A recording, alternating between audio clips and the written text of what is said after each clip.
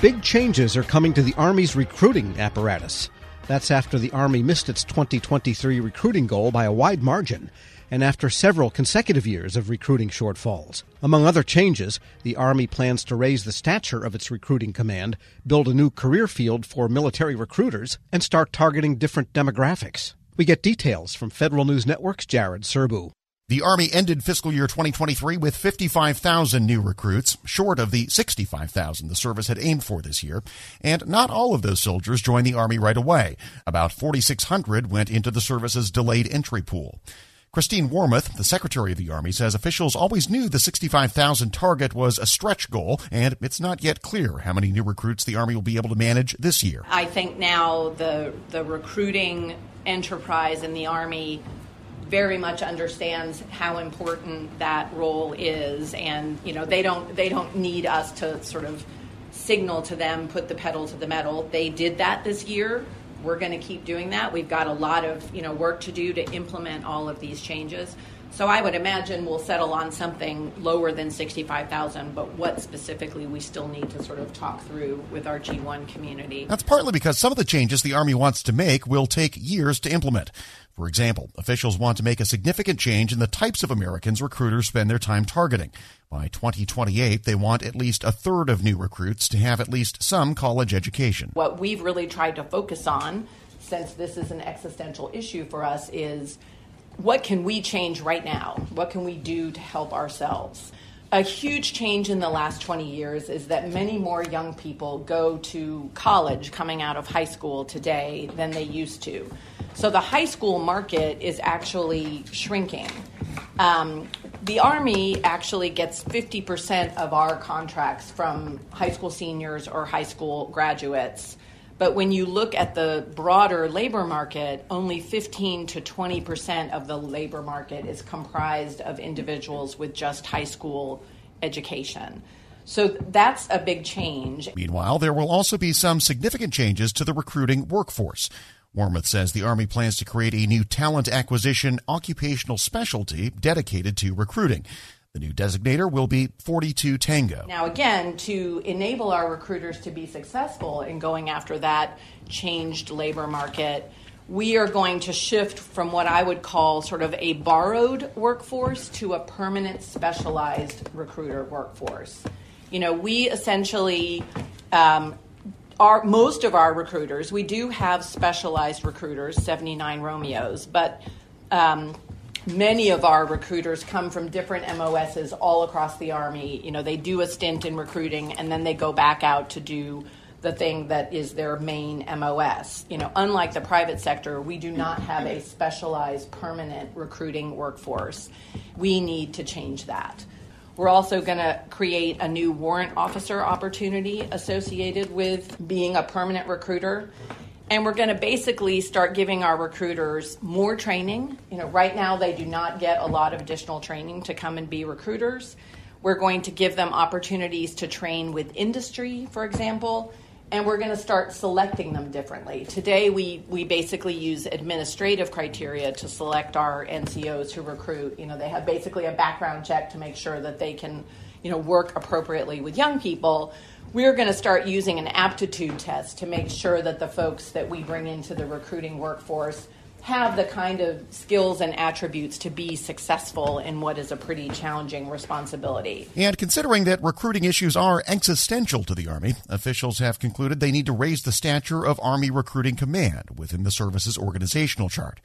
Going forward, the command will be led by a 3-star general rather than a 2-star. The relatively new Chicago-based Army Enterprise Marketing Office will also be folded into that command, as will the Army's Cadet Command, which is in charge of recruiting and training officers.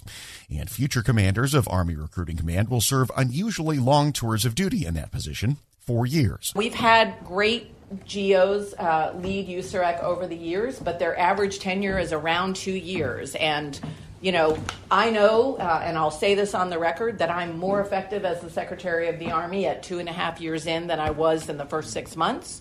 I hope I'll continue to improve, and this will give the opportunity for that leader to, really understand the job, put new initiatives in motion, and see them through. General Randy George, the Army's Chief of Staff, says the service also wants Recruiting Command to become a center of experimentation that helps refine the Army's approaches to recruiting. Much of that will be led by a new Deputy Commanding General who's focused on innovation. In my experience, a lot of it, the best ideas usually come from the bottom up. And I'll give you an example. I was up in Albany. There's a sergeant first class who gets an off-the-shelf software and like Indeed or something very similar and starts, canvassing the areas. And he was able, just through doing that, to figure out how they could talk to the recruiters, could talk to the folks that might be interested in the military who may not have even known about it. So what we're going to do is make sure that we get the resources and authorities down to USAREC. So not anywhere here in the building, but out in USAREC. We are going to put a DCG, a deputy in USAREC who can focus on innovation, making sure that they have software, if there's contracting that needs to happen, or really pushing through some of the other bureaucratic hurdles that might be resident on occasion, that we have somebody to do that. George says the Army also needs to do a much better job of studying and evaluating what works and what doesn't when it comes to recruiting strategies, since those strategies will need to evolve over time. So the service also plans to create a new evidence-based organization at the Pentagon to pour through data about what kind of bang for the buck it's been getting out of different enticements for prospective recruits. We've given bonuses. We've given station choice. We do a lot of these things, and I think what we haven't done a good enough job is the data analytics to understand how are these things working. A real close study of our advertising. A lot of things, honestly, that I think we should have been doing, we haven't been doing, that we need to do as we move forward. And we have the ORSA's operations research and the analyst to do that. So we're looking at kind of corralling that a little bit together. We have some of that up at West Point Army Research Institute here in G1. So we'll look to piece all that together and make sure that's part of USAREC. If we have to hire additional folks, we're looking at doing that as well. Jared Serbu, Federal News Radio, part of the Federal News Network. Check out Jared's story at federalnewsnetwork.com. Leadership today, especially within the federal workforce, is being tested more than ever before. As the Cybersecurity and Infrastructure Security Agency's Chief People Officer, Elizabeth Comstetter sees a focus on people as absolutely crucial to her leadership style. Comstetter joined Shane Canfield, WEPA CEO, to reflect on her years of experience leading in the federal human capital space. Hello, and welcome to the Lessons in Leadership podcast. I'm your host, Shane Canfield, CEO of WEPA. Today I'm joined by Dr. Elizabeth Comstetter, Chief People Officer at the Cybersecurity and Infrastructure Security Agency. Elizabeth, welcome. Thank you. Great to be here.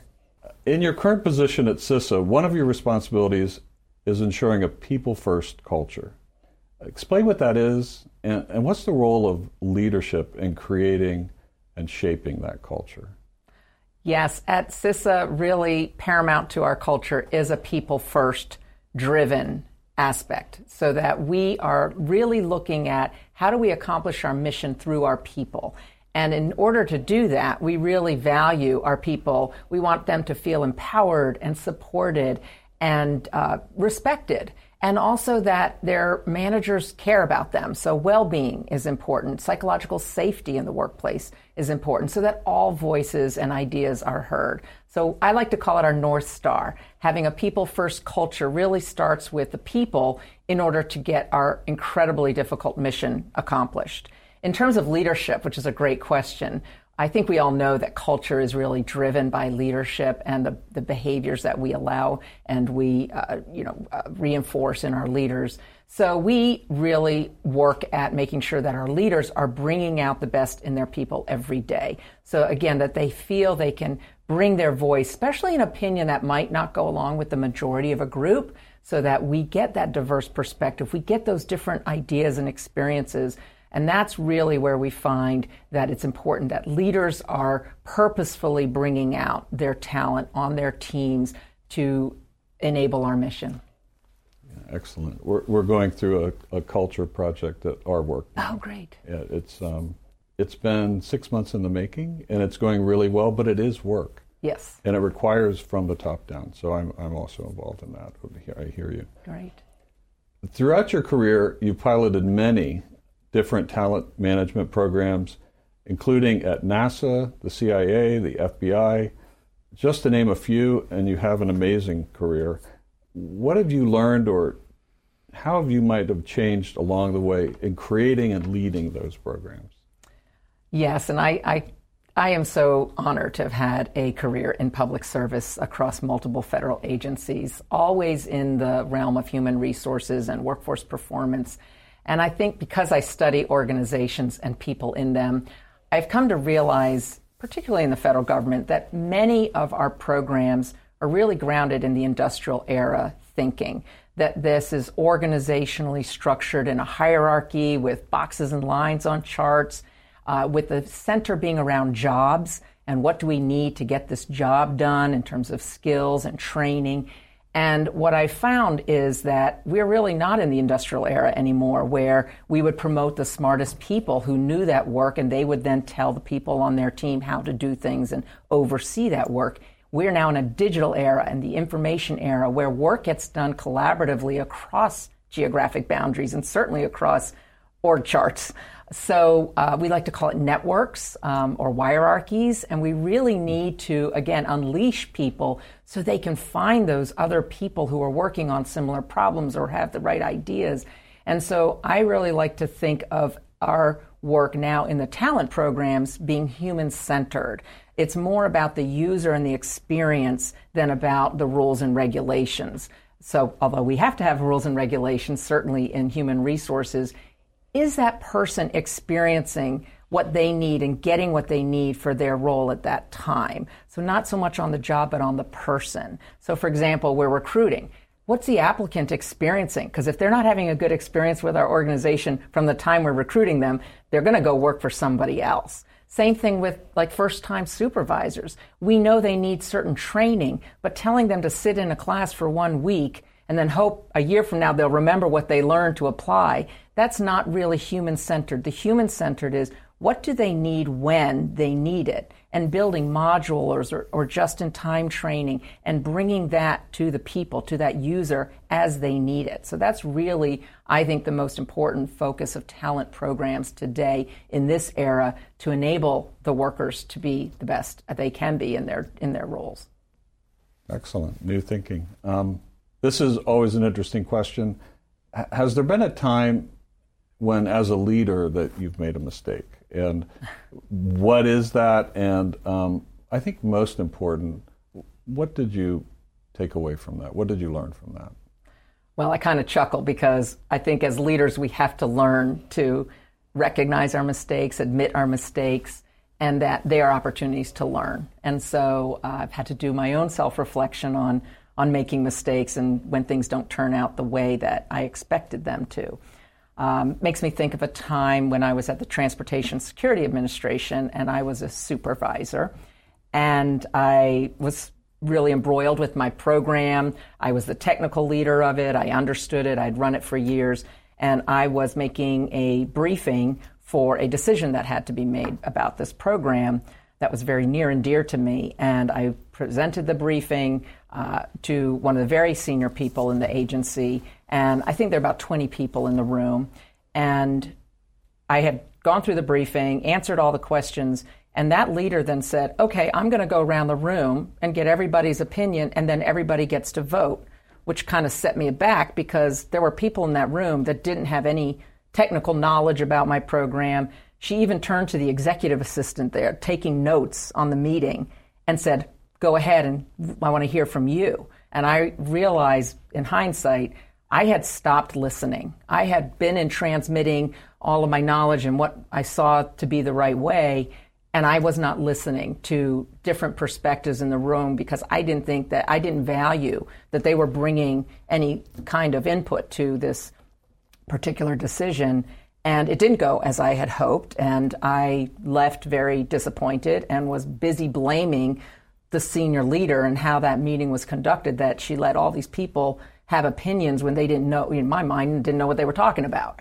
And so in reflection on that, I realize, and now as I've moved into more senior leadership positions, I realize that was a mistake, that it actually is really important to listen, especially to people who have different perspectives or at a different point in the career, not just the people who know the program or the technical really well. And so that was a mistake I made, and I realized in my own sense I wasn't listening to very different opinions, and I probably should have, because I would have learned more about what was needed for this program going forward than just leaving getting upset that it didn't go a certain way. So I've really practiced active listening. I've practiced making sure there's very different people on teams and certainly on committees or councils, that we need early careers, people new to the agency, people who haven't walked in the shoes of the technical workforce, because they're asking questions we need to hear for these programs to be successful. Excellent. Your career in talent management means your work is very closely tied to people. And even your title, Chief People Officer, what does that mean to you to be a leader in the federal system with that focus? Isn't that a great title? I just love the title Chief People Officer, and I think it's my dream job, really, to be focused on people and culture and the workforce strategy for the whole agency. And I'm just so excited to be at CISA at this point in time. We're only 4 years young as an agency, so we're really still creating who we're going to become as an agency and what is our culture and what kind of people and talent do we need to be sure we have to be successful. So it's very exciting for me to be in this role with a intentional focus on culture, because it's one of those things, if you leave it to chance and you kind of hope it goes the way you want it to, it probably won't. So by building programs, including leadership development programs, including any kind of training and learning and career growth and engagement programs and listening programs, that's what's really key for, I think, for our agency, and particularly me in this role. I think in the federal government, we got used to doing annual survey, the Federal Employee Viewpoint Survey that OPM, Office of Personnel Management, runs every year. So we would do a survey and we'd read it and we'd say, oh, this is the opinion of our people. And then we would do action plans, and then we'd roll out certain activities that we would hope would increase engagement. In this era, you can't do once a year and understand what your employees' experiences are, what they need, what's working well, and what needs to improve. We need active, ongoing listening programs. So one of the things we're doing at CISA is having more pulse surveys, having more focus groups and what we call sensing sessions, expecting our leaders to have office hours where anybody can come and just talk about what's going well, what do they need, how are things going, because we feel like it is an ongoing need to hear from our people. And I think in this role and over the years of serving, I've also realized there's never a one-size-fits-all. You know, we think certain people need certain things at certain times in their career. There's no one-size-fits-all.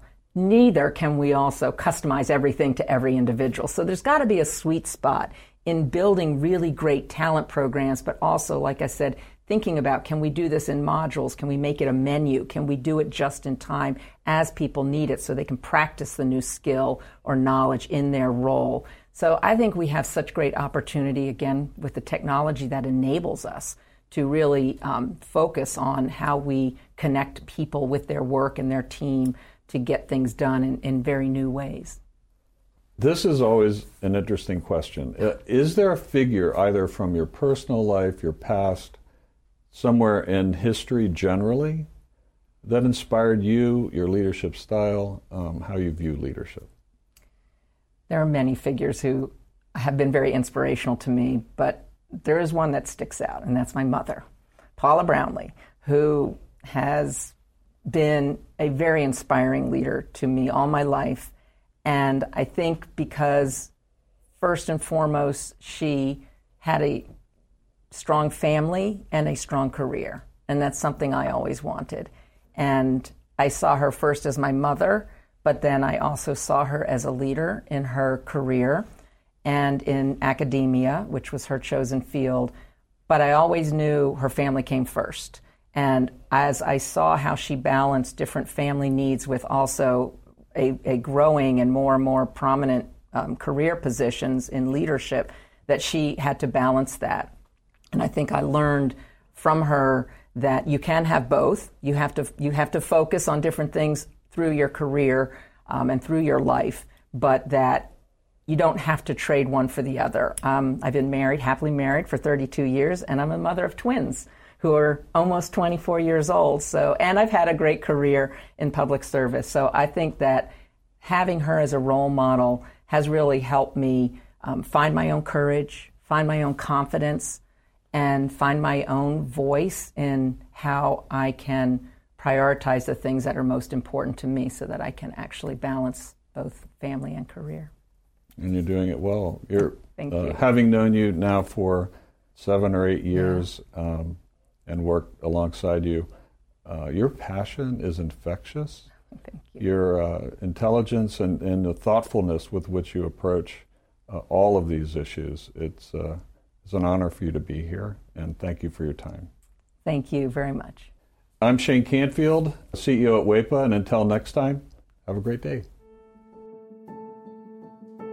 Find the full podcast and future episodes of Lessons in Leadership on the Federal News Network app and anywhere you enjoy your podcasts.